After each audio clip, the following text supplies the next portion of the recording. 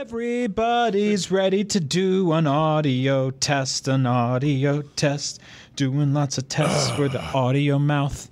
It's a voice and he uses all of his neck to make a sound with his neck. It's an audio voice. He does a little test with an audio noise. He makes sounds. That was much louder than I expected. Hell yeah. Sorry for you listening at home. Now my cool, dumb intro I was going to do is ruined because that hurt my ears. You could always start the show by apologizing. Yeah, I'm sorry. That's usually how It's I start okay. things. I'm not. Some of the best podcasts start with an apology. Yeah. True. Yeah, I'd like to apologize to my girlfriend who told me it took my dog a long time to pee today, so she had to take a long lunch break. Really? Yeah. Isn't that her dog too? It is, but, he's Did my you- dog. weird Did you thing to get in feed your trouble dog for? too much Yeah. water? Probably. He wasn't drinking much water yesterday, so we, put chicken broth in the water and drink more. I just realized I said too much water on an IGN show, and that summons demons. Anyway, we'll move on from that. Welcome to Beyond, episode 583. My name is Jonathan Dornbush. I am your host. I am joined by Max Scoville Howdy. and Brian Altano. Beyond.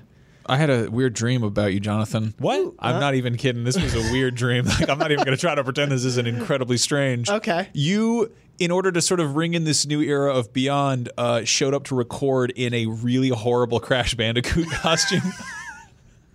And it was really awful because it was like one of those, those the mascot type, shitty Rubies costumes where they have big fake foam pants or whatever. Yeah. It was like that for the jorts and the torso, but his head was just like a small pullover mask. So it just looked awful. It was nightmarish. I wouldn't put it past me to do that. So. I mean, yeah, we made you wear a Spyro muscle tee one time. Yeah, that's true. I still own it. So thanks for not wearing a Crash Bandicoot costume. Anytime. But I am dreaming about making the show, so I guess we're having fun doing it. I guess it's going well then. Yeah. This week we're going to talk quite a bit about news. We also have an interview coming up later in the show with Eka from Outer Loop Games to talk about Falcon Age. That game looks awesome. Coming to PSVR, right? PSVR, and you can play it just on a PS4 if you don't own VR, so it's fully playable in either way. Oh, I did not know Yes, that. That's yeah. awesome. Yeah.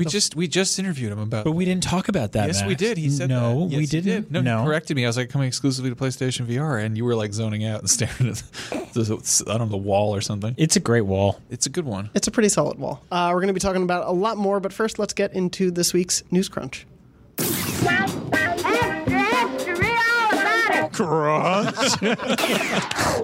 Is it growing on you guys? What's up with that sexy The guitar, horn? the Is that twang. what is that instrument? First of all, Which part of that? Oh, that part at the beginning?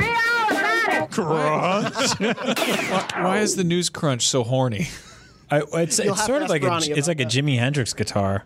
It's a weird mix of things. It's me making an apple crunching noise, and then that 1920s sort of stoop orphan yelling.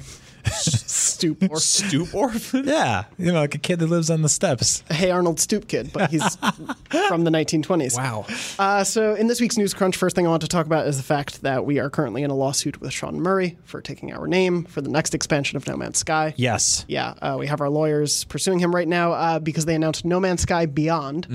So basically going forward, as they have for the last year or so, No Man's Sky now gets big new updates rather than incremental little things. Yeah, and they are as the hearing focus. from our lawyers. And they will let's see very how soon. that goes after the non-success of Star Trek Beyond and Beyond Two Souls and We've really sunk everything else that wasn't named Beyond. the Beyond. Think about it. There's a surprising amount of video games, PlayStation games specifically, that have the word Beyond in the title. I think there's actually been one per generation, which is really odd. So technically it predates this show, but I shouldn't say that in court.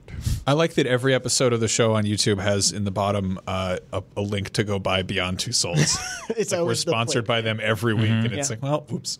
And they're currently available on PS4. That's right. Anyway, moving on, No Man's Sky Beyond will have essentially 3 really big components to it. The only one we know about so far is No Man's Sky Online, which includes a, quote, radical new social and multiplayer experience which empowers players everywhere in the universe to meet and play together.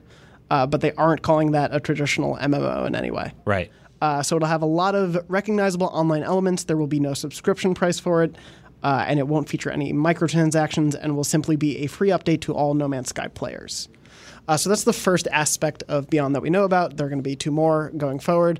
I know we've talked about No Man's Sky here and there on the show before. Mm-hmm. Does the initiative from last year with No Man's Sky Next and now No Man's Sky Beyond of really like emphasizing this multiplayer aspect, which I think a lot of people wanted more from the start and took them forever to get to, does that incentivize you guys to ever return to the game? Have you returned to it with Next? Or I did return last time with Next, and I dug it. I played it for a little while, and I'm totally into. I think that like while the game's not really for me anymore, I'm really excited that this exists as a sort of a redemption story for the studio.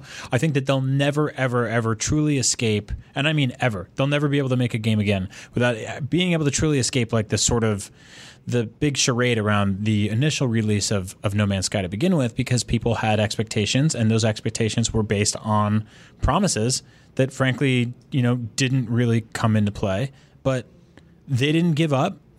Sean Murray went radio silent for like a year or so. Like, he didn't talk to anybody, and people got refunds. People were, incredibly angry, and justifiably so in some ways. But ultimately, that is a game that just kept growing and kept proving itself. And the fact that it, like, when the name pops up now, I was looking at the response on Twitter just to see, like, what's the thermometer on this right now? And most people were like, this is awesome. So I think a lot of people's anger is gone. About time. Yeah.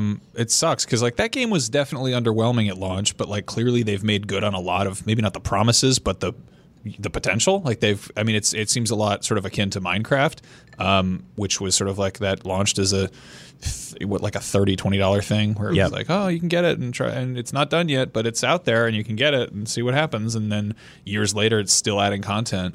The difference is that wasn't announced on some massive first party stage, basically. Yeah. And I mean, with No Man's Sky also, like, I think that if you're really close to this, gaming culture and everything, and you are, following the news and all like the hot releases and everything, then obviously there's this sort of association of what that was like at launch. But I think if you're somebody who's just sort of, is more loosely aware of games, like maybe not even a casual player, but somebody who picks up one game and kind of, finds what they're into. I know a bunch of people who are like weird sort of almost like former gamers who like don't have a ton of time for stuff, but for whatever reason, a handful of them really latched onto No Man's Sky. Yeah. I think a lot of people who work in scientific fields really like it. Yeah. Because it is sort of like it's not about like straight combat or like grinding or anything. It's kind of like, oh, you get to be Spaceman Spiff or whatever. You can poke around. There's a lot it really did deliver on, and that was the idea of like flying into space, landing on a random planet, having it procedurally generated, and showing you a bunch of like weird, nightmarish monsters that you've never seen before. And those got memed, like people latched onto a lot of parts of that where there were like the promise of that game was that you would fight dinosaurs and stuff, but then some levels just had like, weird tall tree chickens and they look stupid, but that's the roll of the dice that was playing that game. A lot of the sort of, universe connectivity stuff and like finding other players and stuff, they didn't deliver on that. And it's cool that they're slowly getting to where they need to be with all that. But I don't blame people who bailed on it. I'm also really happy that the studio didn't just stay hiding under a blanket for 3 years and they just keep improving it. Yeah, I think it sucks that this, because of sort of the size of the controversy around it, gets sort of treated like one of those Kickstarters that doesn't live up to its promises. Yeah. But no, like they're still updating it. They're still pushing free updates. And it's sort of, I don't know, it's just sort of frustrating. And yeah, I mean, I feel like if I wasn't more rooted to like current games, this might be the kind of thing I'd screw around in. Yeah, I had like an 8-year-old kid, I'd 100% be like, all right, go to space. Yeah, this absolutely feels like a thing where like if we were not needing to keep up with every new game for our jobs, I would totally like jump in and just fly around for, an hour or two. Yeah, build a fort. Yeah, exactly. There's a lot of potential, and like you guys were saying, I'm really happy to see that they didn't just let it die off, that they really did stick to it and show the promise that this game could fulfill. And obviously the audience is there for it. Yeah, that's the actually coolest part about this, that there's obviously enough people still chipping away at it where they can just give this big free update and have people still excited for it. And Max, you're totally right. This is not a Mighty Number 9 situation. This is not like one of those games that like you go, oh, this is, we paid for this and, you promised us all this, and then they just walked away forever. Like a lot of those Kickstarter games that are bad never got updated again. Like the teams just walked away from them, and that's really gross. Like I lost a lot of respect for for KJ Inafune after that happened with Mighty Number 9. It like made me retroactively look at Mega Man differently, and that's a lot more damning than like, you know, I couldn't find my friend in No Man's Sky that first year.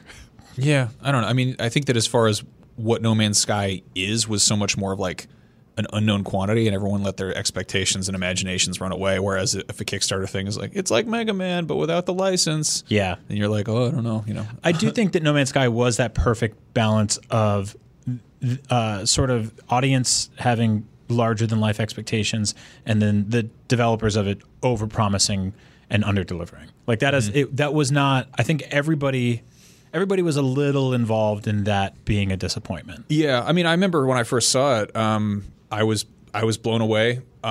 Partially because of, I think, the sort of transparency with which they gave the demo, which was very much like kind of like, you know, lifting up the curtain and being like, here's what's going on behind the scenes. This is all procedural. It's a kind of thing now where I think if you show that to people who make games, they're like, I understand how and why that works. You know, it's all math, but it's not even just that. It's like how you dress it up. It's how you kind of, you know, disguise it. And I want to say that that's probably part of the reason that they've been so sort of open with the development of Beyond Good and Evil 2, because that's clearly using some of the same sort of bells and whistles and like, you know, promising the same level of like scale. Yeah. But to, you know, as opposed to having you know, an incredible huge E3 trailer and then being like, it'll be out, you know, soon, you know, hang tight. Well, look at something like Anthem that just under-delivered at launch, I would say. And although when I talk to some people about it, they're like, I played it for 70 hours. It didn't under-deliver for me. And I'm like, totally, I get that. But the devs got sort of in hot water recently because people were like, oh, you mentioned all these things along the development cycle, and those didn't materialize in the final game. And the devs were like, that was us being transparent about the dev cycle.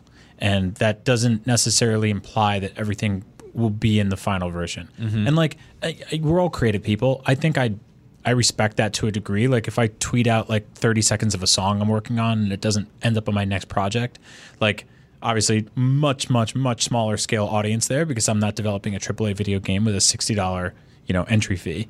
But that's a weird thing, right? Where it's like you do want the exposure of the creative process, but that makes us as an audience sort of enthusiastically latch onto the idea that we are now immediately guaranteed that content.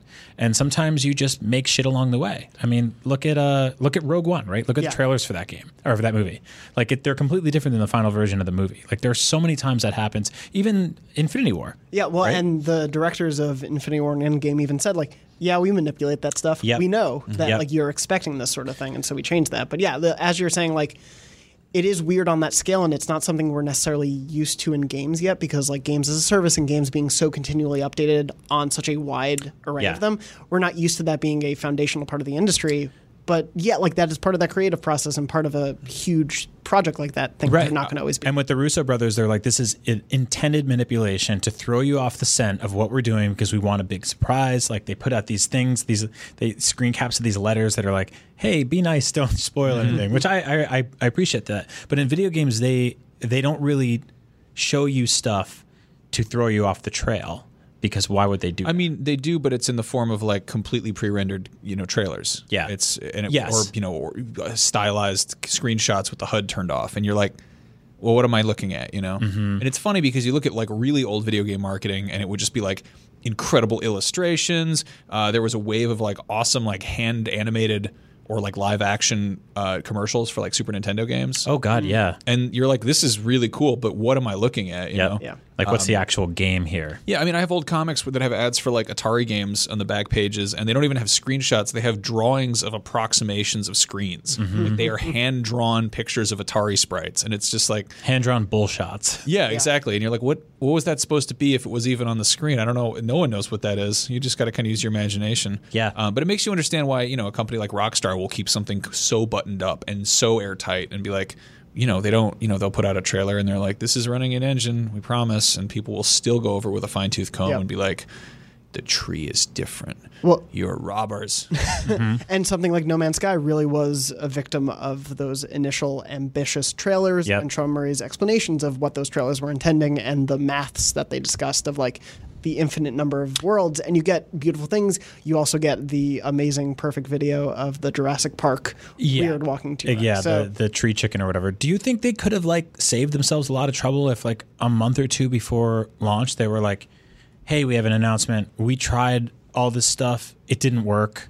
So it won't be there at launch. If you want to go back to GameStop and get your $5 back, feel free to. But we're confident that the game we're delivering at launch is very good, and it's going to keep growing. The from first there. step. I think that so much of the hype sort of surrounding that we're guilty of sort of of perpetuating was because we saw a behind closed doors demo, and it was wonderfully intimate and wonderfully here's what we're looking at, here's what, it wasn't like buddy with Sean Murray, but it was kind of this feeling of being I understand what you're trying to achieve, what you're trying to make. And I think if they'd taken that approach with their audience, with people who are actually a part of it, and were more transparent about the development, it could have kind of sidestepped some of that expectation versus reality. But at the same time, there's also we haven't figured out a right way to launch a massive online game like this, and we're seeing this.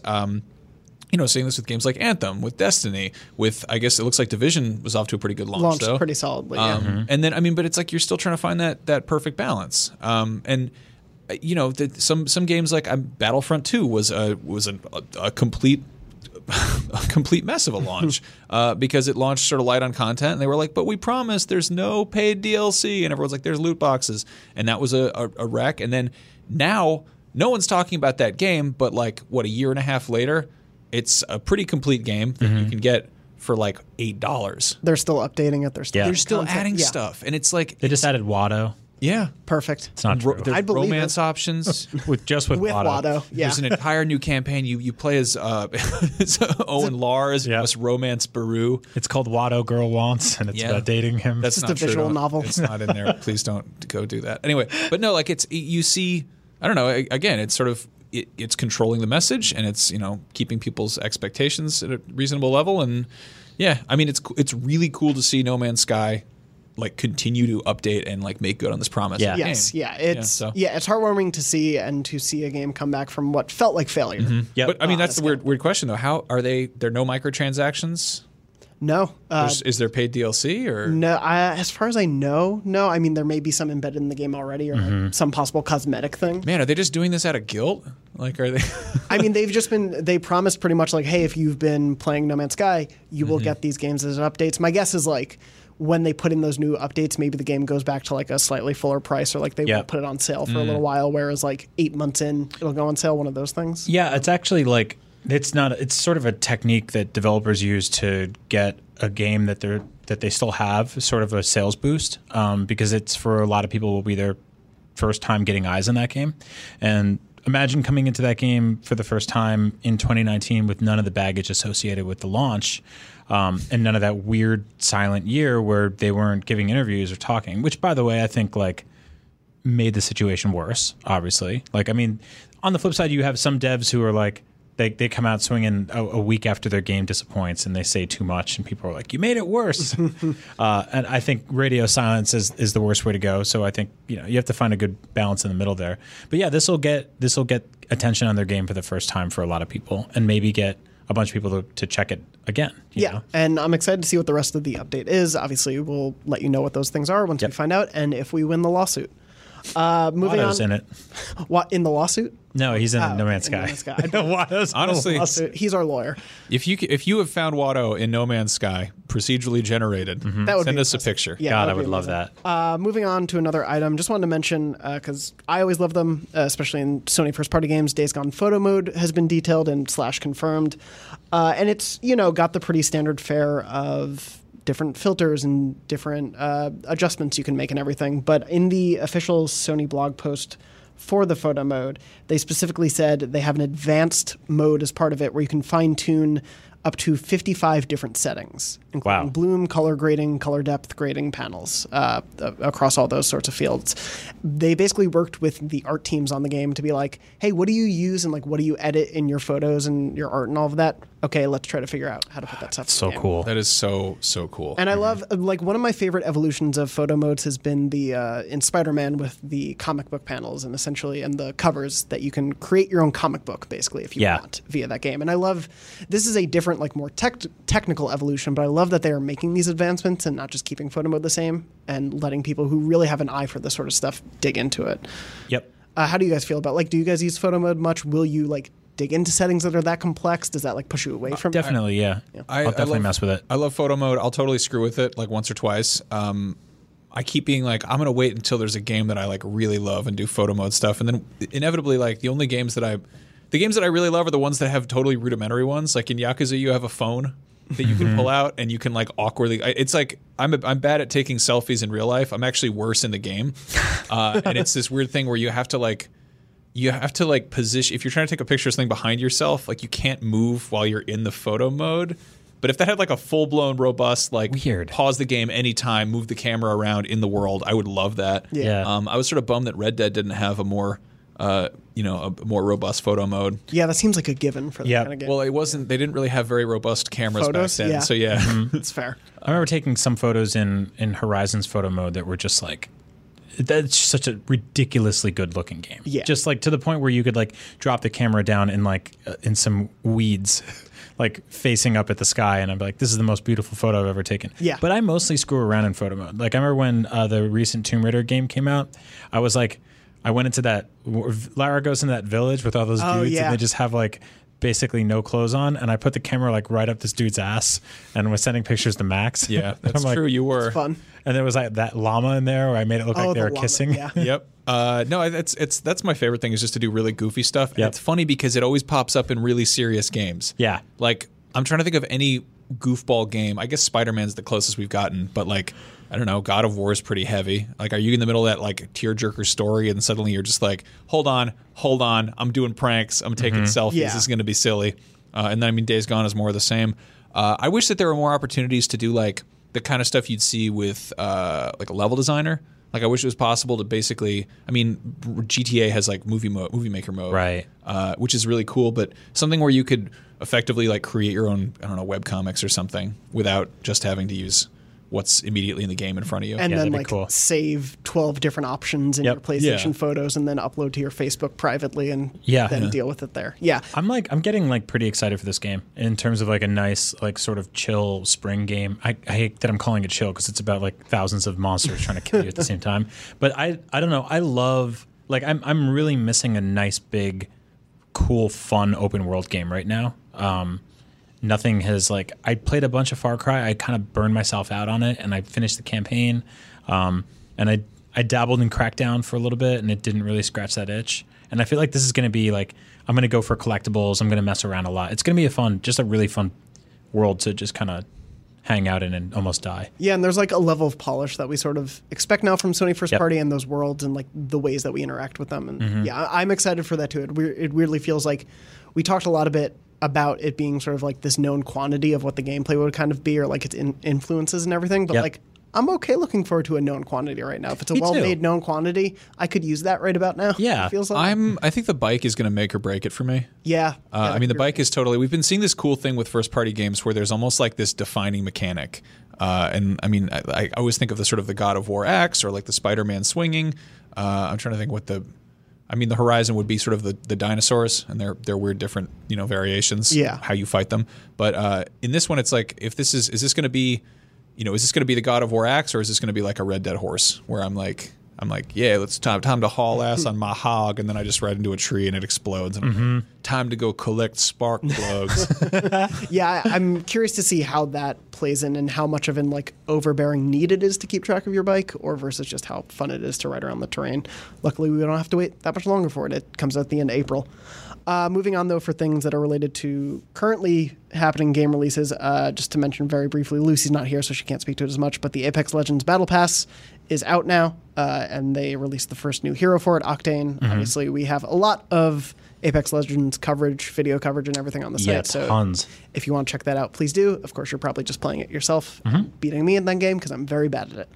And also moving on, Mortal Kombat 11 got closed beta dates. So that's going to run from Wednesday, March 27th at 8 a.m. Pacific, 11 a.m. Eastern, to Sunday, March 31st. This is in the Americas at 11:59 p.m. Pacific or 2:59 a.m. Eastern, and at various times on Monday, April 1st for the rest of the world. Hey, quick question. Yeah. Did they spell the closed and closed beta with a K? Ooh, Why didn't they call it a batality? Damn it. Man, we guys should should go run- work for Mortal Kombat. We have all sorts Yeah, of run great their ideas. marketing team. No, sadly, the graphic that I'm looking at just calls it the pre-order access beta. No, there's no fun K. That's not cool at all. Fatality, yeah. Oh man, Little bit of a bummer. we gave them two great ones right there. So you guys, hey, Ed Boon, Banality. feel free to steal that if you want. But the biggest thing I wanted to move on and sort of talk about a little more at length is as we're recording the announcement earlier today, that Google has announced its gaming thing is not hardware. Yeah, we're really bearing the lead here. That's kind of a huge piece of news. We were like talking about No Man's Sky, and I'm like, oh, there's also Google, but a lot of interesting stuff to talk about there. But yeah, Google has announced Stadia, its platform for gaming, which is not a piece of hardware necessarily, right, but they are also revealing a Google-specific controller. Yep. So essentially, at some point in 2019, they've confirmed it's coming out this year. We don't know price, we don't know exact release date, we don't know launch games or anything like that. Stadia is coming out for Chrome essentially enabled devices. It seems like basically any tablets, phones, laptops, desktops, and TVs either enabled with Chromecast or you have a Chromecast hooked up to it, will be able to play Stadia. Whether or not that's a like Netflix-style subscription service where you buy in for one price and you get a bunch of games, or you buy the games individually, we don't know yet. But their whole emphasis on this platform seems to be moving toward the streaming future. Yeah. Right, which I think is a pretty huge confirmation that that's what next gen is. Yeah. I mean, we've been sort of scratching our heads being like, what are they going to do next? The third joystick or whatever? And it's like, that is the biggest bell and whistle you could have. And I think the big question right now is like, what needs to happen for that to work? And the big thing, I don't know. I went on Twitter and I was like, I'm annoyed at people who are like, nope, that's not going to work. Move on. And it's like, well, why not? And when will it work if it doesn't work right now? And the big question obviously is like, is latency, especially for games.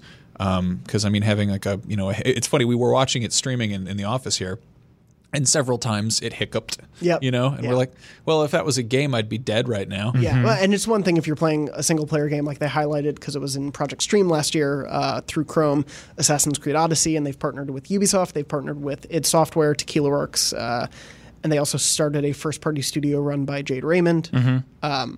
But yeah, there are a lot of questions about the technical aspect of it, and that's, I think, like the biggest barrier to entry to will it work. But yeah, I've seen a lot of dismissal of like, oh, it's too soon for streaming, or like they're not going to be able to make this work. And it's like, Google is Google. Like if they want this to work, they will put the money behind it to make it work. Yeah, I think that like that's what makes this whole scenario so interesting. And obviously we're talking about this on a PlayStation podcast.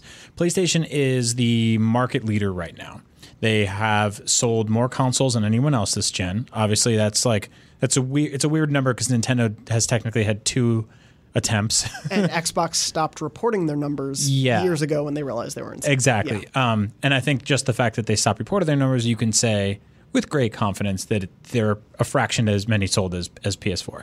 And we saw an interesting thing this happened this gen for the first time around, where the console companies not only introduced one hardware SKU, they introduced multiple, right? There is now the Xbox One X, the Xbox One, the Xbox One X, PS4 has the PS4 and the PS4 Pro. All those things are selling very well, right?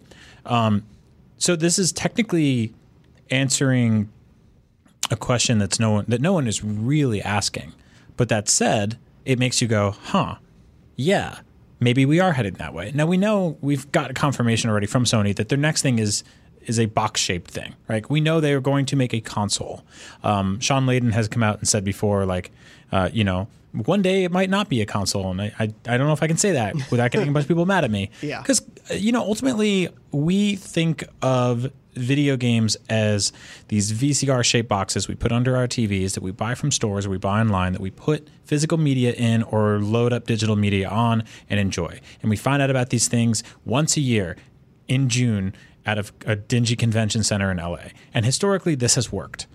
And no one has really come in and disrupted that because we didn't need them to, because we're happy, right? But we also used to ride yellow cabs everywhere and have flip phones. And 15 years ago, the idea of a company like Microsoft coming in and saying, we're going to make a console, people laughed at that. And we have seen, if you're old like me, you have seen so many rinky-dink ass video game companies come for the throne. Panasonic and Philips and all these, Ouya, all this shit. These guys come in and they're like, we're going to do it. None of them have the war chest of something like Google. And the difference is a lot of those guys were like, sort of like fledgling tech companies that had a couple of strong departments here and there who said, oh, we'll dabble in video games. Microsoft basically, I don't know if they've actually been profitable on their Xbox division yet. I don't think if they ever really need to, because they can make up for it by selling, controllers, by selling first-party games, but also by selling Internet Explorer and by selling, Microsoft devices everywhere. Like they they're everywhere. So for them, video games is a small piece of the pie. Same thing with Google. And that's where people should be like, this isn't just the average company stepping in and going like, we want to disrupt shit. This is one of the richest companies on earth. And this is a company that can force and will this into existence and make it something that is, basically impossible to ignore. It's also, I don't know. I mean, I've seen a lot of sort of people being like, this is anti-consumer because it's, you're going to be renting a license for a game from somebody and it's always online. And I mean, I don't know.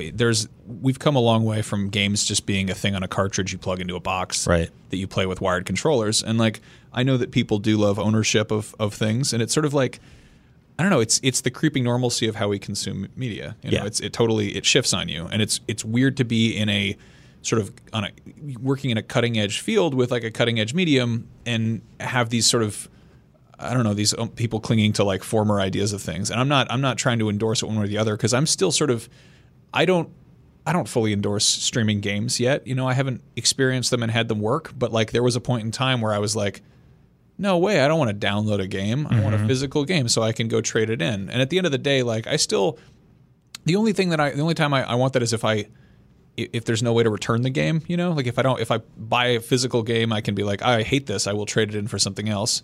And with the digital, you can't really do that. But if you're never really owning it to begin with, and it's all just sort of like, I don't know, if it's all like watching movies on Netflix, where you're like, oh, I pay this flat rate and I get access to all this stuff, you know, kind of like Microsoft Game Pass. Yep. Then there's or PlayStation Plus.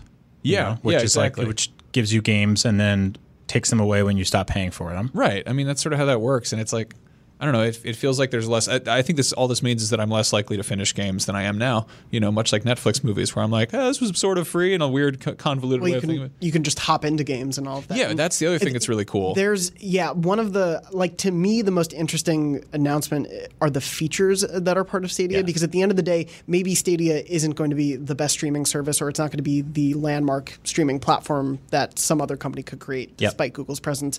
But there are things that they announced that are part of it, both on the design side and the playing side, that to me are like confounding and also like game changing in a way. And I think one of the biggest ones I want to talk about, and if you think other companies like PlayStation or Xbox should adopt this, is a sharing feature that they have that you can essentially, with designers who have enabled this in their games, you can pinpoint any moment you're playing in a game, pause at that moment, and produce a link. And that link lets anyone else who wants to grab that link play at that exact moment in that exact save state of your game. It's incredible. That's the really exciting part of this. Yeah. And the fact that they have, like, everyone's, you know, fretting over the bandwidth and the physical limitations of the actual data moving around. Like, we need fiber optics or 5G or whatever to make this work, and satellites aren't fast enough, so we need more satellites or whatever it is. But the thing that's really cool is sort of the ideas that are at play, and it's stuff like that. And it's also the fact that this wouldn't be limited to one platform. This would be kind of in the same way that if you're watching Netflix at home and you're like, oh, time to go to work, and you take your phone and suddenly the thing you're watching on your phone just resumes. Yeah. And that works. Yep. That's a thing that we totally have seen, like, oh, that's how that goes now. And some of the things you can download locally and keep on your phone or whatever. I don't know what the game equivalent of that is, and it's really exciting to think about it. We're not there yet. We're getting there. But the other thing is, like, Google doesn't have the, we don't have the internet infrastructure, but they do have the virtual infrastructure. They have all of, for better or for worse, they have YouTube there. And if it's one of those things where you're watching your favorite YouTuber, goof around in a game, and you're like, I would like that game, and you just slap at your screen, and suddenly you're playing that game. At that exact point they were playing, you can do. Right. Yeah, from the streamer, That's so or the cool. streamer can invite you into their game, or you can set up bonkers. Yeah, like there are so many sharing and streaming and they showed another development tool where it was like you can essentially input through machine learning an image, and that image will then create the art design of a level. So like they put in Starry Night and the world overtook a like Starry Night look, or they put in Pac-Man and everything looked like Pac-Man, or it looked like the Aha Take on Me video because they put that image in.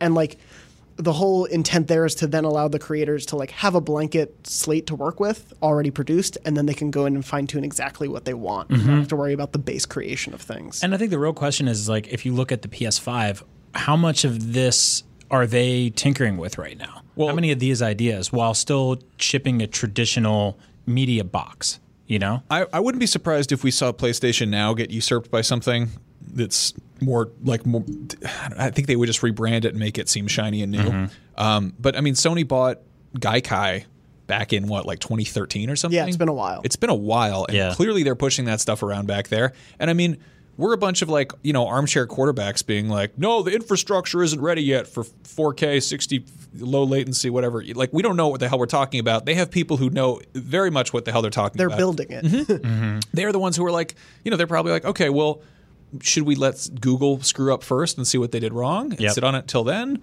Microsoft is probably doing the same thing. Nintendo is probably having their parents set up their first AIM account. I don't know what they're doing over there. And then there's, the other sort of elephants in the room is like you've got Apple.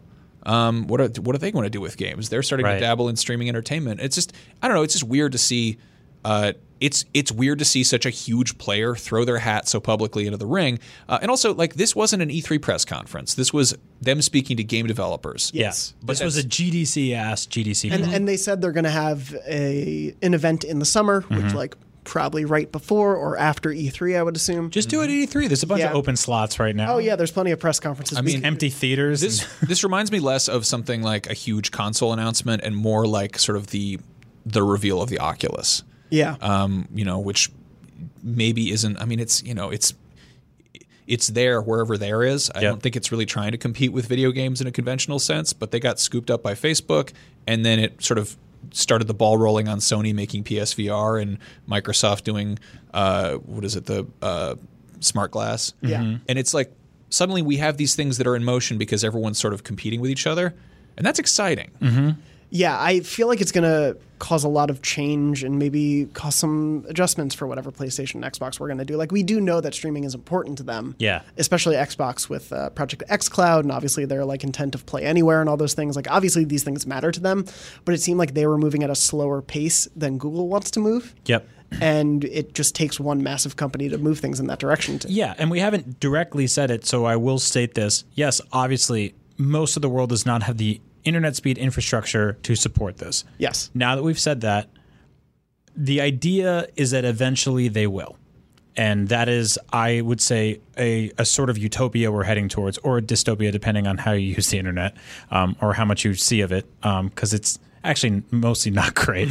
Yeah, I mean, that's another thing. Is like I see this thing where it's like, who is this for? And it's like, well, it's kind of the trickle down effect. It's for a handful of early adopters who help sort of iron out the wrinkles and check stuff out. But like, I work here. I don't have a 4K TV yet. I probably should get one, but at the same time, like, I don't know, like that's out of my budget right now, and it's like I do have VR, which is another story entirely, right? And then I mean, on the sort of internet speed level, like we live, I don't know, an hour from Silicon Valley, and the internet here still sometimes sucks. Oh yeah, There's a William Gibson quote, which is the future's already here. It's just not that evenly distributed, which I think is applicable to really any kind of technology. There's also the Kevin Costner quote, "If you build it, they will come." That's true. Which is, if you look at a lot of people, I saw a lot of people in the Midwest. The main two tech quotes. The big tech, the big two. Where a lot of people in the Midwest were like, my internet is nowhere near ready for this yet. And it's like, yeah, it's not. But also, your internet provider hasn't had a fire under their ass to really get their shit to be better for you. Well, and also Google makes Google Fiber, and they are pushing that more, and they have an incentive to want to spread that as much as possible if people then adapt. It's this weird, like, it so extends beyond like the PlayStation, Xbox, Nintendo conversation, because at the end of the day, like, we look at mega corporations like Google and Amazon and Apple and Disney on the entertainment side, like, trying to shore themselves up for the long term and to be in every aspect of your life. Yeah. And that's what this feels like, is Google wants to be in another part of your life. This is a company that says, we want to make a car that can go 200 miles an hour, and we also want to make the highway. Yeah. Like, and that's where a lot of other companies sort of fall apart, because they go, we only make the highway, we only make the car. Like Nintendo is basically, they are reactive, and Sony and Xbox, to whatever internet speeds are available to them. They can only work with those measures. And Google has that ability to change the world, again, for better or worse. I still think that like they are occasionally nefarious as fuck company. If you look at their ad revenue, most of it comes, or you look at their income, most of it does come from ads. And so the ultimate goal here is not to get cynical, but is to mine your personal data for brands and companies to find out about. And so that's kind of gross. I do think, and I've said this on every show, and I will continue to say this, that we need to slowly, as gamers, relinquish the understanding that we have of ownership over things in the same way we did with music and TV and movies and everything. How little by little our gigantic shelves of plastic boxes has now been truncated into a few apps that mostly work really well.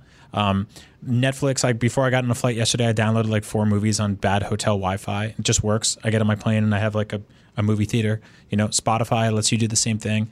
I don't know if this will allow you to do anything like that, but I mean, being able to jump on a plane with a bunch of games downloaded on my phone, like, who knows, right? Who knows? We'll see where this goes. But either way, I think this is really awesome because it's sort of our first glimpse of where next gen could go. And I'm really interested to see what Sony does in response. And knowing that they are planning to launch in 2019, I still think PS5 and Xbox 2 are going to be in 2020. Yeah. But it'll be interesting to see how they respond to this sort of announcement. Obviously, we'll be covering so much of whatever happens with Google and the next gen for Xbox and PlayStation here. But before we talk about anything else, I'm going to throw to my interview with Eka from Outer Loop Games to talk about Falcon Age.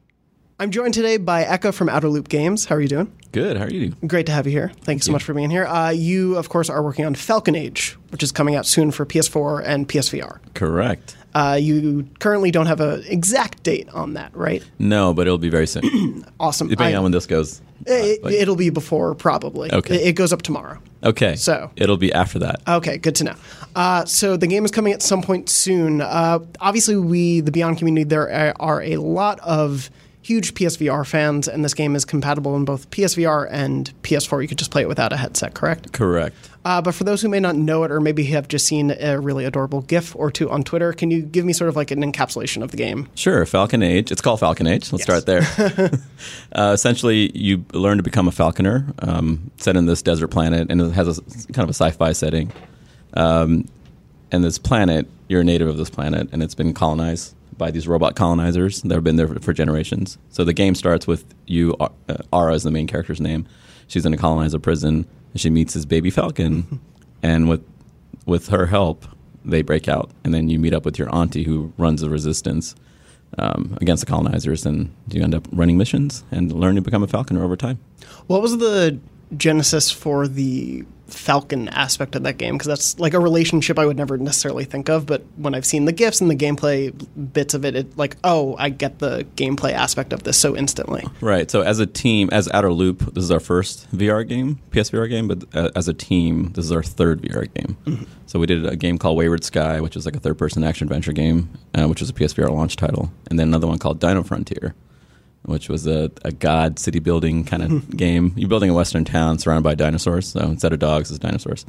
So as we're thinking about for the next title, I was look at random things, and YouTube had this clip of a golden eagles attacking mountain goats. Wow! You'll find it. Just look for golden eagle attacking mountain goat, and you'll find it. And it's essentially golden eagles are massive. I had no idea. So they pick up a mountain goat, and it's kind of too heavy, and they drop it and kill it.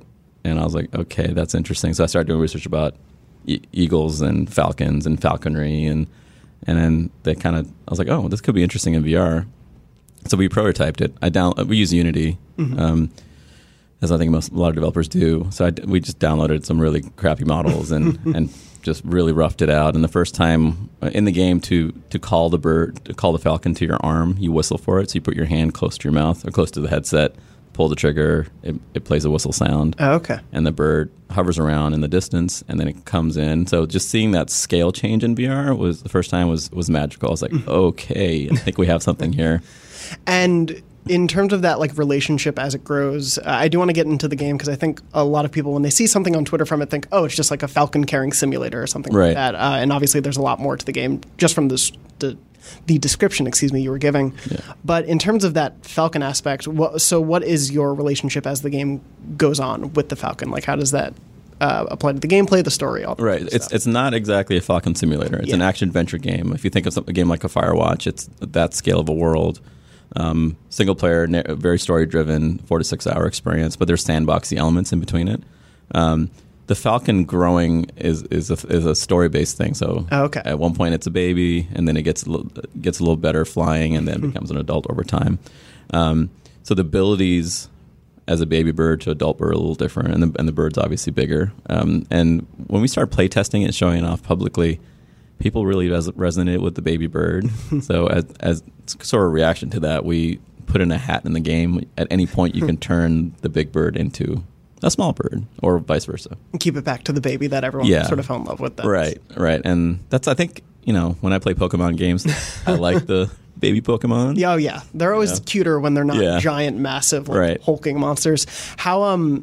So what is that repertoire? There are a lot of items in the game that you can interact with the bird. Are those mostly just for fun little items? Did they play into the puzzles and the missions that you're on? Right. What's so the scope of there's combat, there's hunting, there's craft. You can make falcon snacks. There's a cooker that you find different fruit and veggies and rabbit meat and things that you hunt. Oh, okay. And combine them into, and there's recipes in the game. So you won't accidentally poison the bird. Right. Right. It has to be a valid recipe. So good.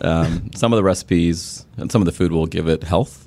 Or give it a stealth ability, or more defense and things like that. So when you're in combat situations, it's like in Zelda a little bit, where you make different food and it gives you abilities. So. Yeah. There's a lot of cosmetic items like top hats and bowler hats and things like that, and scarves. But the game, it's set up in a way where you can walk around anywhere you want. So there's certain areas that are just player paced. Oh, okay. So you can walk around, go hunt, just hang out, pet the bird. As we show in the game, people just sit around and pet the bird for 10 minutes. It's like, okay, you can do that. And there's areas that are more hostile. So there's colonizer refineries that you have to go and try to reclaim. Okay. And those are going to be more combat heavy. Okay. And then certain areas that have, like, for example, landmine field. And you can't get past it till someone in town makes a falcon item, like a sonar or backpack. And now the bird can be a mine detector. That's pretty useful. Yeah. My dog, he's still a young puppy, will just jump at anything, so probably wouldn't detect very well. Right. I'm curious then, so the setup of the game, you essentially will have this sort of like town structure that is like your home base? Right, so your auntie has a little base camp, we call it, and that's where you start, and she'll teach you how to go feed the bird first and go do a little hunting, and you come back. And then as the course of the game, there'll be other hubs, like a small town and there's a shopkeeper that'll make little trinkets and items for your bird.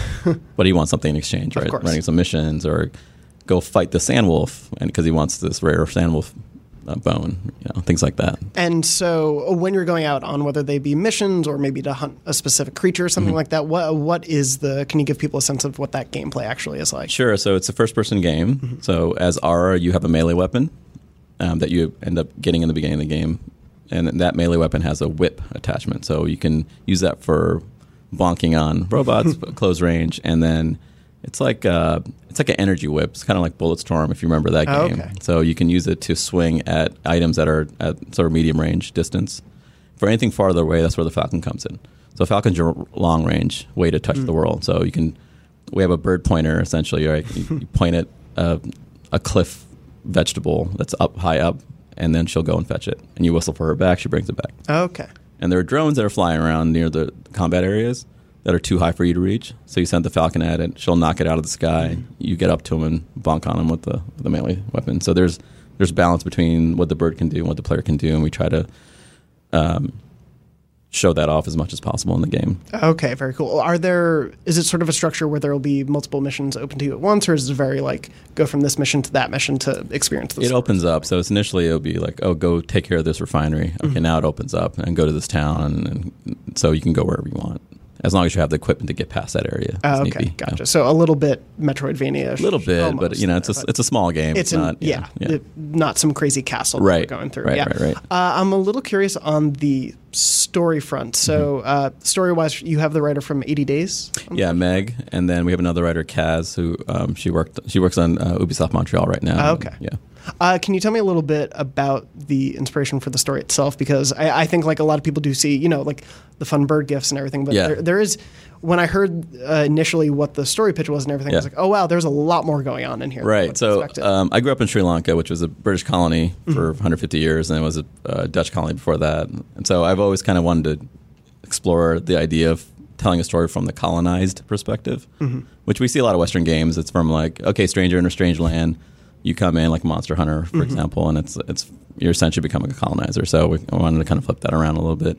And Meg, she grew up in India, lives in London, so we talked a lot about that. And when I pitched the story for her initially, she made it good. She made it good, by the way. So Yeah. She helped spruce it up. Oh, no, she did a great job. And I also wanted to show off a South Asian auntie in a game. So her, like, a tough auntie that'll make you feel guilty for all your life choices. So do that. That's exactly what we need. And yeah, I actually love it. Is it are those characters voiced and everything in the They're game? partially voiced. Okay. So we have, if you've seen some of the footage in the B-roll, we have this conversation system. It's essentially like a cylinder of choices. You can spin it around in VR for your conversation trees and things like that. And so there's choices in these conversations and the story as you go. So obviously, given the history that both you and Meg that you've mentioned have, was it pulling a lot from personal experiences or from familial experiences, or were you doing a lot of research as well? We did some research, and it's sort of the idea. The setting is if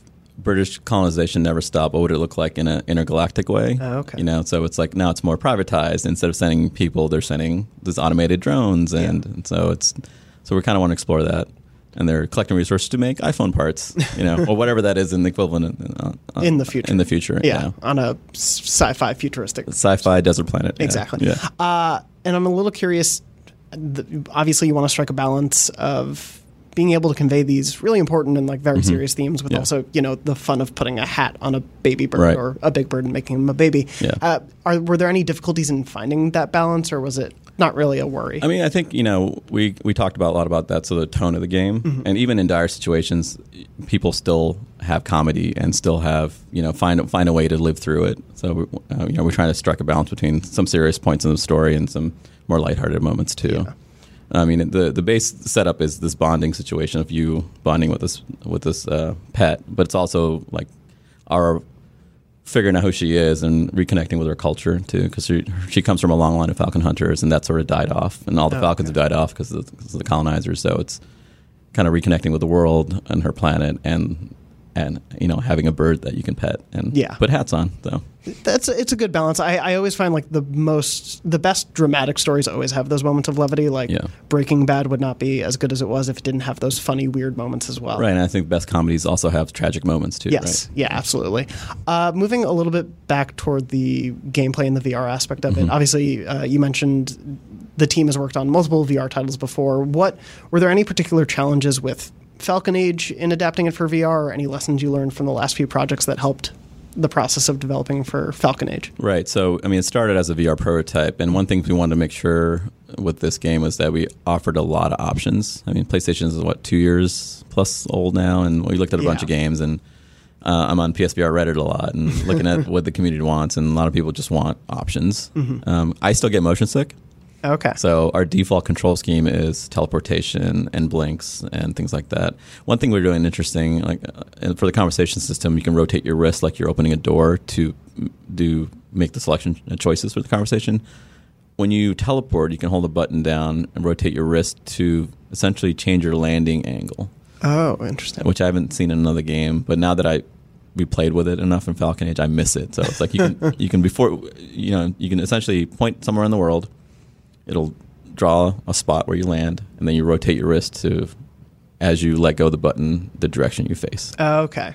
Which is, definitely helpful. No, absolutely. Okay, so, if you're looking west and you still point, but you can make it look east or north or something like that. And as soon as you teleport, now you're facing the other way. So that we found that was useful when you get into combat situations or someone behind you. And, yeah. You can also point the move controller over your shoulder and point, and it'll do a 180 real quick. Oh, that's really cool. So we have the teleportation and blinks, and then you can turn that off, and it'll behave like FPS controls. Okay. So you can smooth move, smooth rotate. You can do snap rotations. There's runs. We have all sorts of options.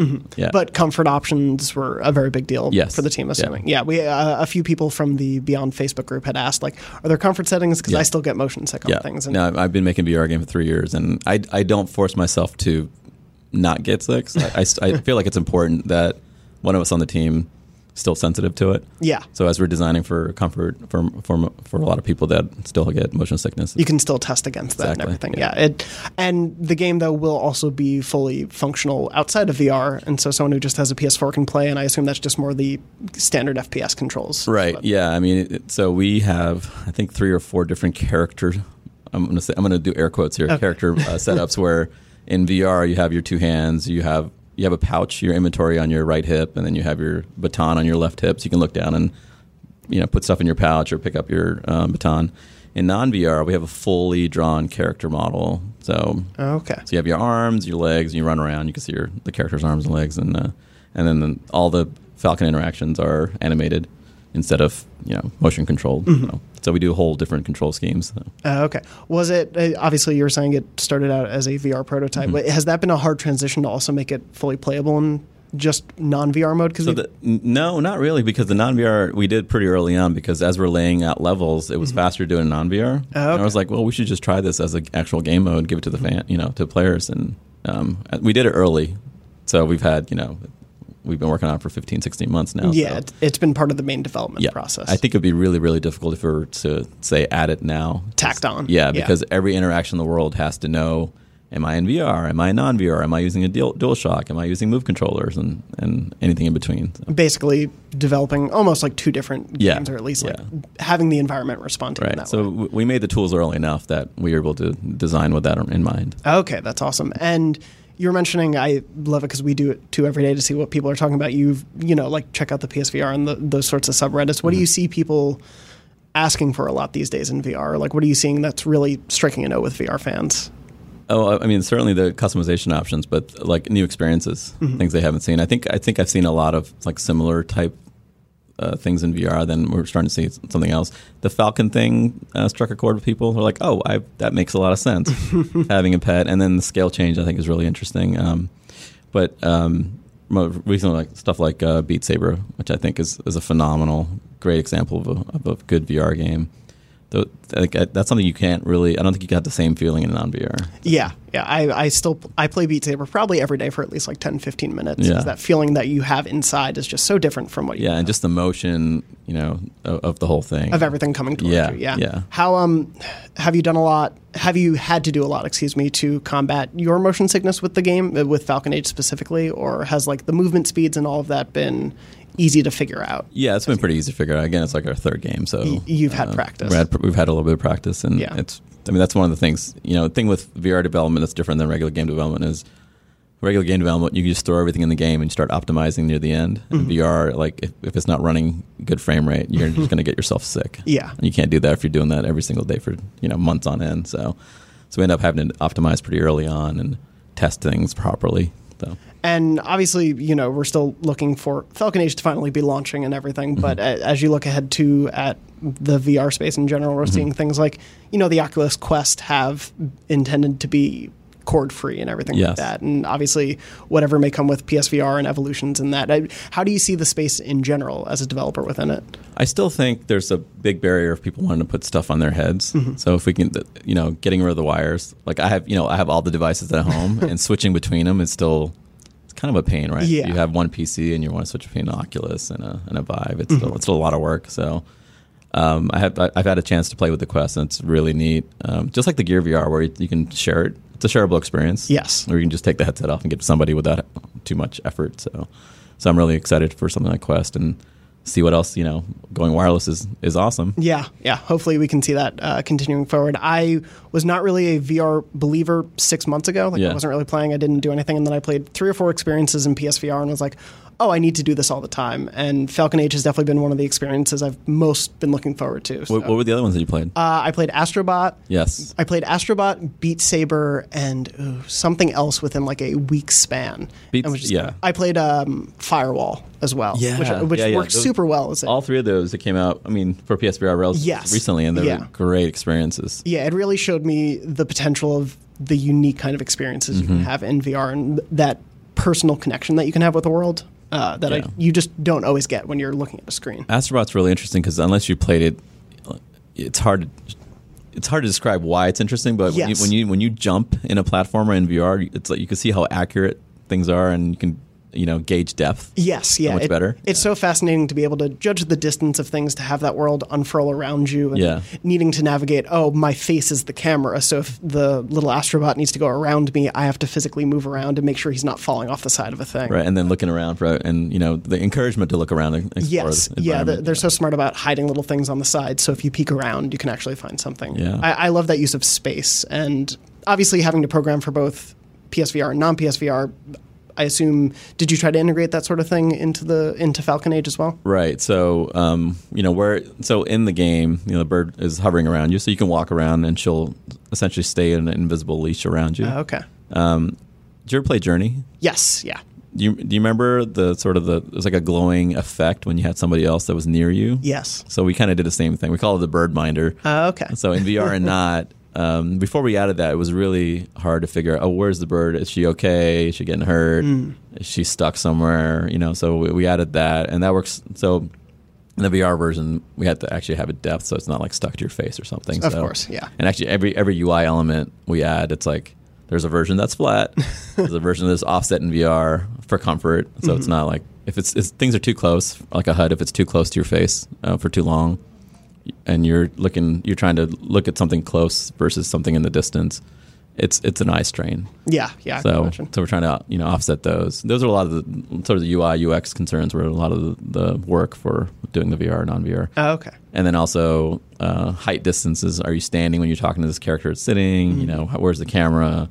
What's the expectation? What's the reach distance and things like that? So there's so much more that it feels like you have to think about when you're programming for VR. That just blows my mind that any of these experiences are workable, let alone great as they can be. I'm amazed any game that shifts VR or that's not. very true. It's a lot of work. Yeah. At that point. So. One of the fortunate things about getting to do what I do is talk to people like you and learn that, oh my God, the thing that I can play for 6 hours that I'd be like, oh, that didn't work too great, took dozens of hours to get slightly right. Right. And it's incredible that things work at all, like you say. I have mad respect for any game developer that can finish a game and ship it. It's amazing. It's very impressive, and I'm glad that Falcon Age is close to shipping. Like you said, we don't have a date just yet, but hopefully do pretty soon.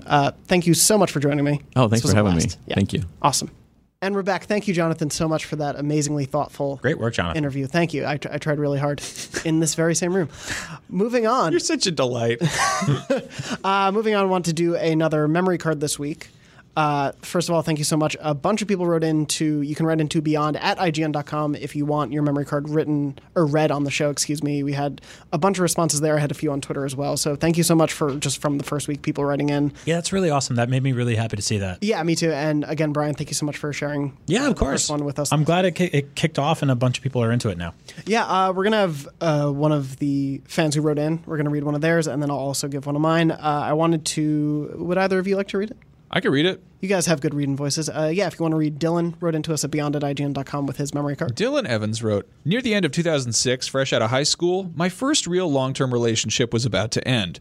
Badly. That November for my birthday, I received an Xbox 360 from my girlfriend. Just a few weeks later, she revealed she was seeing someone else behind my back and demanded I give back the 360 so she could give it to the new/other guy. What? Oof. That sucks on so many levels. I was no doubt heartbroken, and with no girlfriend and no gaming, I got to a pretty lonely place for a few months. Boredom set in hard. My friend urged me to go get a new Xbox 360 and get out of my own head, but I was set on distancing myself from the past, and I needed something new. So that February, I took my income tax money and bought a brand new shiny PS3 and 2 games, Resistance: Fall of Man and Uncharted. Those games are two of my favorites, and they are the catalyst for my 2007 turnaround. Turned into a great gaming year for me, and I never looked back. The Nathans saved the day. That is so awesome. I love that. Yeah, that PlayStation saved. Man, that's like I loved it. Like I love that it's also like the worst marketing for Xbox. Yeah, but in like the most confusing way. You're like,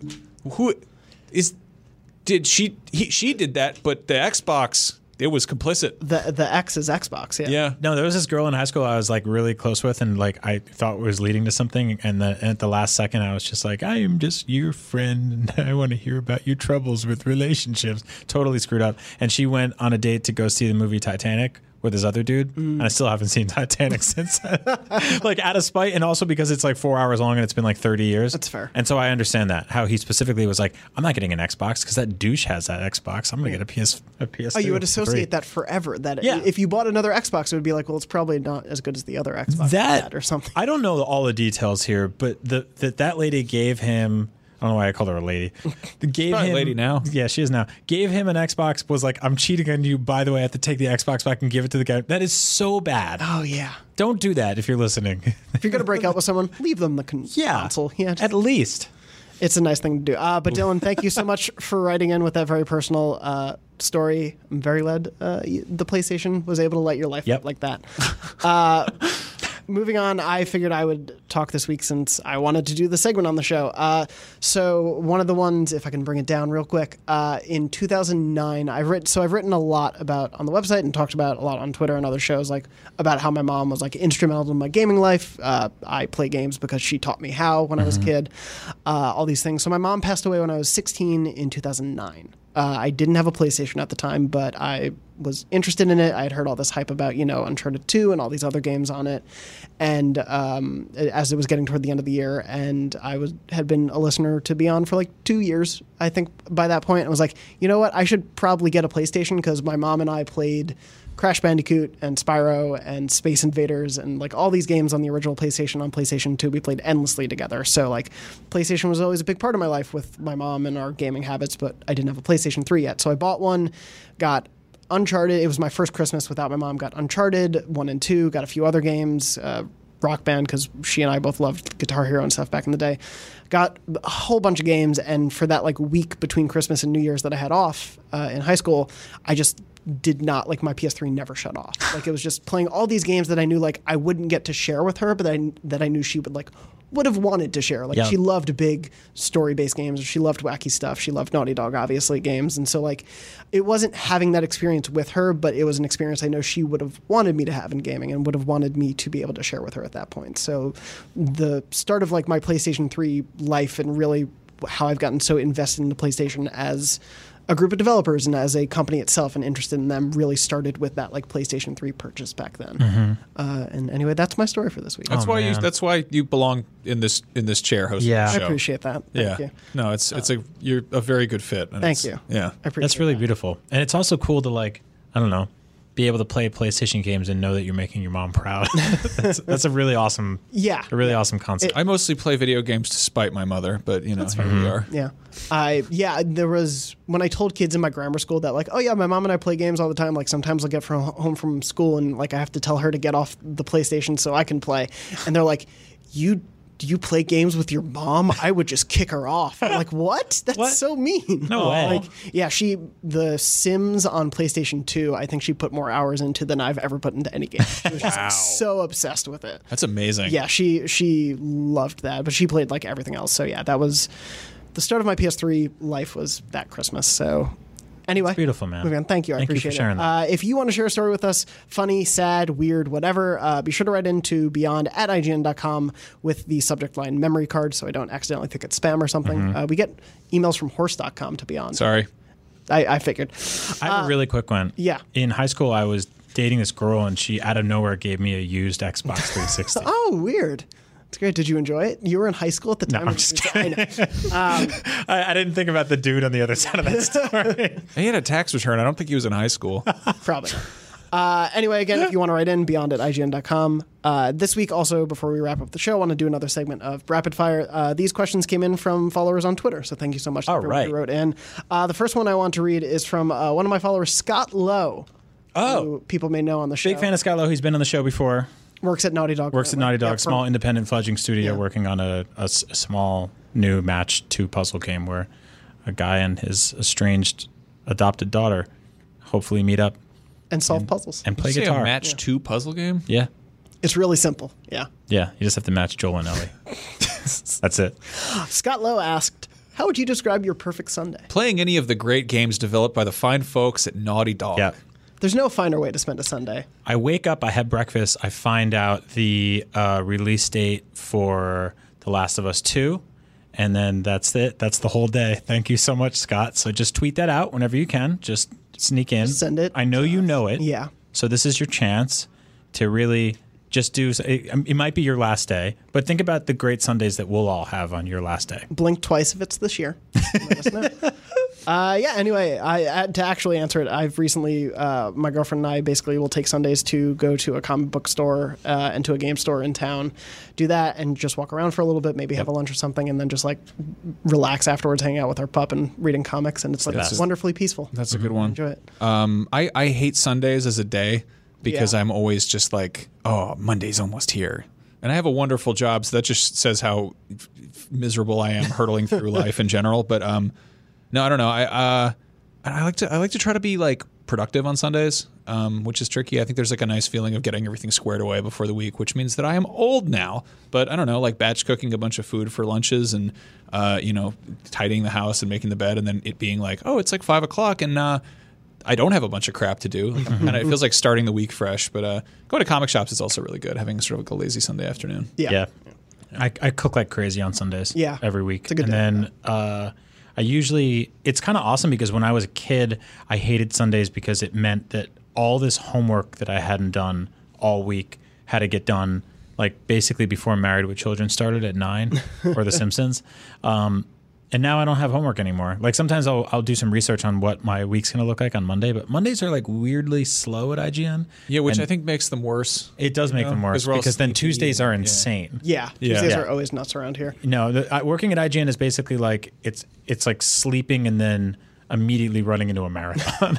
Like you don't get to warm up or anything like that. Like Mondays are just kind of like, oh, what are we doing this week? Oh, let's check out some news. Yeah, but it's funny how like school does kind of beat in that mentality of like, we're in trouble. Like we have a cartoon job where we show up and argue about video games, and it's like I still get that weird like Sunday night anxiety of like, oh, it's school tomorrow. Yeah, yeah, it still sticks with me too, and it's that thing of like, yeah, I love this job, and it's even still Sundays, I'm like, can I have like 2 more days? I know.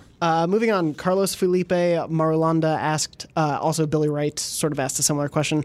With the Take-Two rumor shot down, do you think it's a good time for Sony to invest in another first-party studio? And if so, is there any existing studio you'd want them to get? Just to recap really quickly, there was this weird rumor that Sony was thinking of purchasing Take-Two at a very high level. It turned out to be a total misquote without sources from an analyst who is sort of speaking about conjecture that a bunch of other analysts had about maybe they might be thinking about this based on the company structure and everything, but there was no actual source for that. There weren't like high-level board meetings someone leaked into.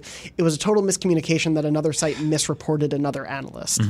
So that messed up. That said, do you think Sony needs to invest in another major first-party studio at this point, or do you think their stable's pretty? No, they've got the market cornered on third-party being the third-party platform of choice or whatever. You know, like they have the most people have PS4s right now. They've got a solid lineup of first-party stuff going on. It just doesn't seem to make any sense. You know, I would love to see them buy a smaller studio to kind of churn out more like sort of Edith Finch style games, you know? Like I think the thing is though, is like there's this expectation with them now to do all these gigantic AAA games. But the reality is a bunch of those people shipped their games in the last year and probably won't be shipping new games for at least a few years. So I think the way they have it scheduled out right now is really cool because like every couple months there's like another one and another one. But I have a feeling it's going to get pretty quiet after Days Gone for a little while. It's really cool though. I'm so excited to see what comes next, you know, because it's going to be, you know, something's going to come out swinging. And I mean, even right now there's Days Gone, Ghost of Tsushima, Death Stranding, and Last of Us Part 2, and those are like the big ones. And then whatever, and then it's just big question marks, which is always the most fun. Is whatever Guerrilla's doing, whatever Insomniac's doing. I mean, Sony Santa Monica, presumably God of War 2 at some point. But who knows what San Diego could be working on after MLB The Show? Yeah, who knows? And moving on, last but not least, Brandon Murphy asked, "What's the biggest hole in your gaming background?" For me, this is Brandon. It's Assassin's Creed. I own them all, but have played only a few hours total. For me, the one that immediately comes to mind is just Blizzard as an entity. Yeah. I have never spent any significant time with the Blizzard game. I appreciate the lore and world building of Overwatch or something like that, but I just have never invested in any of their games. They've never really spoken to me. Does your girlfriend play video games? Yes, yeah. You guys should play Diablo. Okay. Yeah, Diablo, like the most recent ones on PS4 and Switch and stuff like that, fantastic co-op games. There's lore there if you want to dig around and look for it, but they're mostly just really fun couch co-op games. Cool. Super fun. Yeah, I would say the same as Blizzard. Definitely. I've got plenty of holes in it. There's a lot of games out there. It's weird though because I was really into Warcraft 1 and 2 when they first came out on PC, and I screwed around with them, and I really liked them because it was like playing with miniatures. And then something shifted. I always loved the cutscenes were like kind of claymation-y almost and sort of goofy. And then I've been really unable to appreciate anything they make on either a gameplay or aesthetic level, really. And I think Overwatch is the one that I like the look of the most, but again, I don't really take the time to play it. So yeah. And do you have another? I'm trying to think. Probably Halo for me. Yeah. Ooh. Yeah. There's I played the first one a bit and I played the second one a bit, and then that train just left the station, and I just it's gone. I think I played a little bit of Halo Wars, but like the Master Chief Collection is like this massive collection of games that I don't have really a personal connection to. Gotcha. And I was on Podcast Unlocked last week, cheating on you guys, with Brandon Tyrell and Ryan McCaffrey, and it's really cool that that's a collection of things that is like perfectly in touch with the fan base, and it keeps growing, and they keep working on it. But for me, it's just like it's a big collection of stuff that I have no connection to. Yeah. I would say a lot of GameCube and Xbox stuff, because I just wasn't. I don't know. I didn't have either of those when they were out, and it was like, I guess I didn't have a PS2 either, but it was just sort of the time when I was broken in high school and wasn't really focused on gaming and doing a little bit on PC, but it was sort of just like, I don't know. There's like a bunch of sort of required things in certain periods of my life, and it's, I don't know, games are immensely time consuming, and so is real life. So. Yeah, we'll always have some blind spots, even and as somebody will always be there in the comments saying you should feel ashamed of yourself. Exactly. Thank you all so much for those questions for Rapid Fire. Before we wrap up the show, just a little bit of house cleaning, especially now that we've gone back to audio. If you're listening to us on Apple Podcasts or on Stitcher or somewhere where you can rate and subscribe to us, please do leave us a review. Give us 5 stars, 1 star if you hate the sound of my voice. Please subscribe. Dare you. Yeah, please don't. But if you do, I understand. And just be sure to support the show in that way. It's especially important as we've gone back to audio being such a significant aspect of what we do now here with the show. Also, if you have questions, be sure to write them into beyond@ign.com. If they're questions, write in with rapid fire in the subject headline. If they are for memory card, put memory card in the subject head, and usually we'll also ask for questions either on Facebook or on our Twitters. And other than that, thank you all so much. This has been Beyond episode 583, and we'll talk to you guys next week. Beyond. I want to say welcome to the Grand Canyon, America's mouth, and it's wide open for speaking.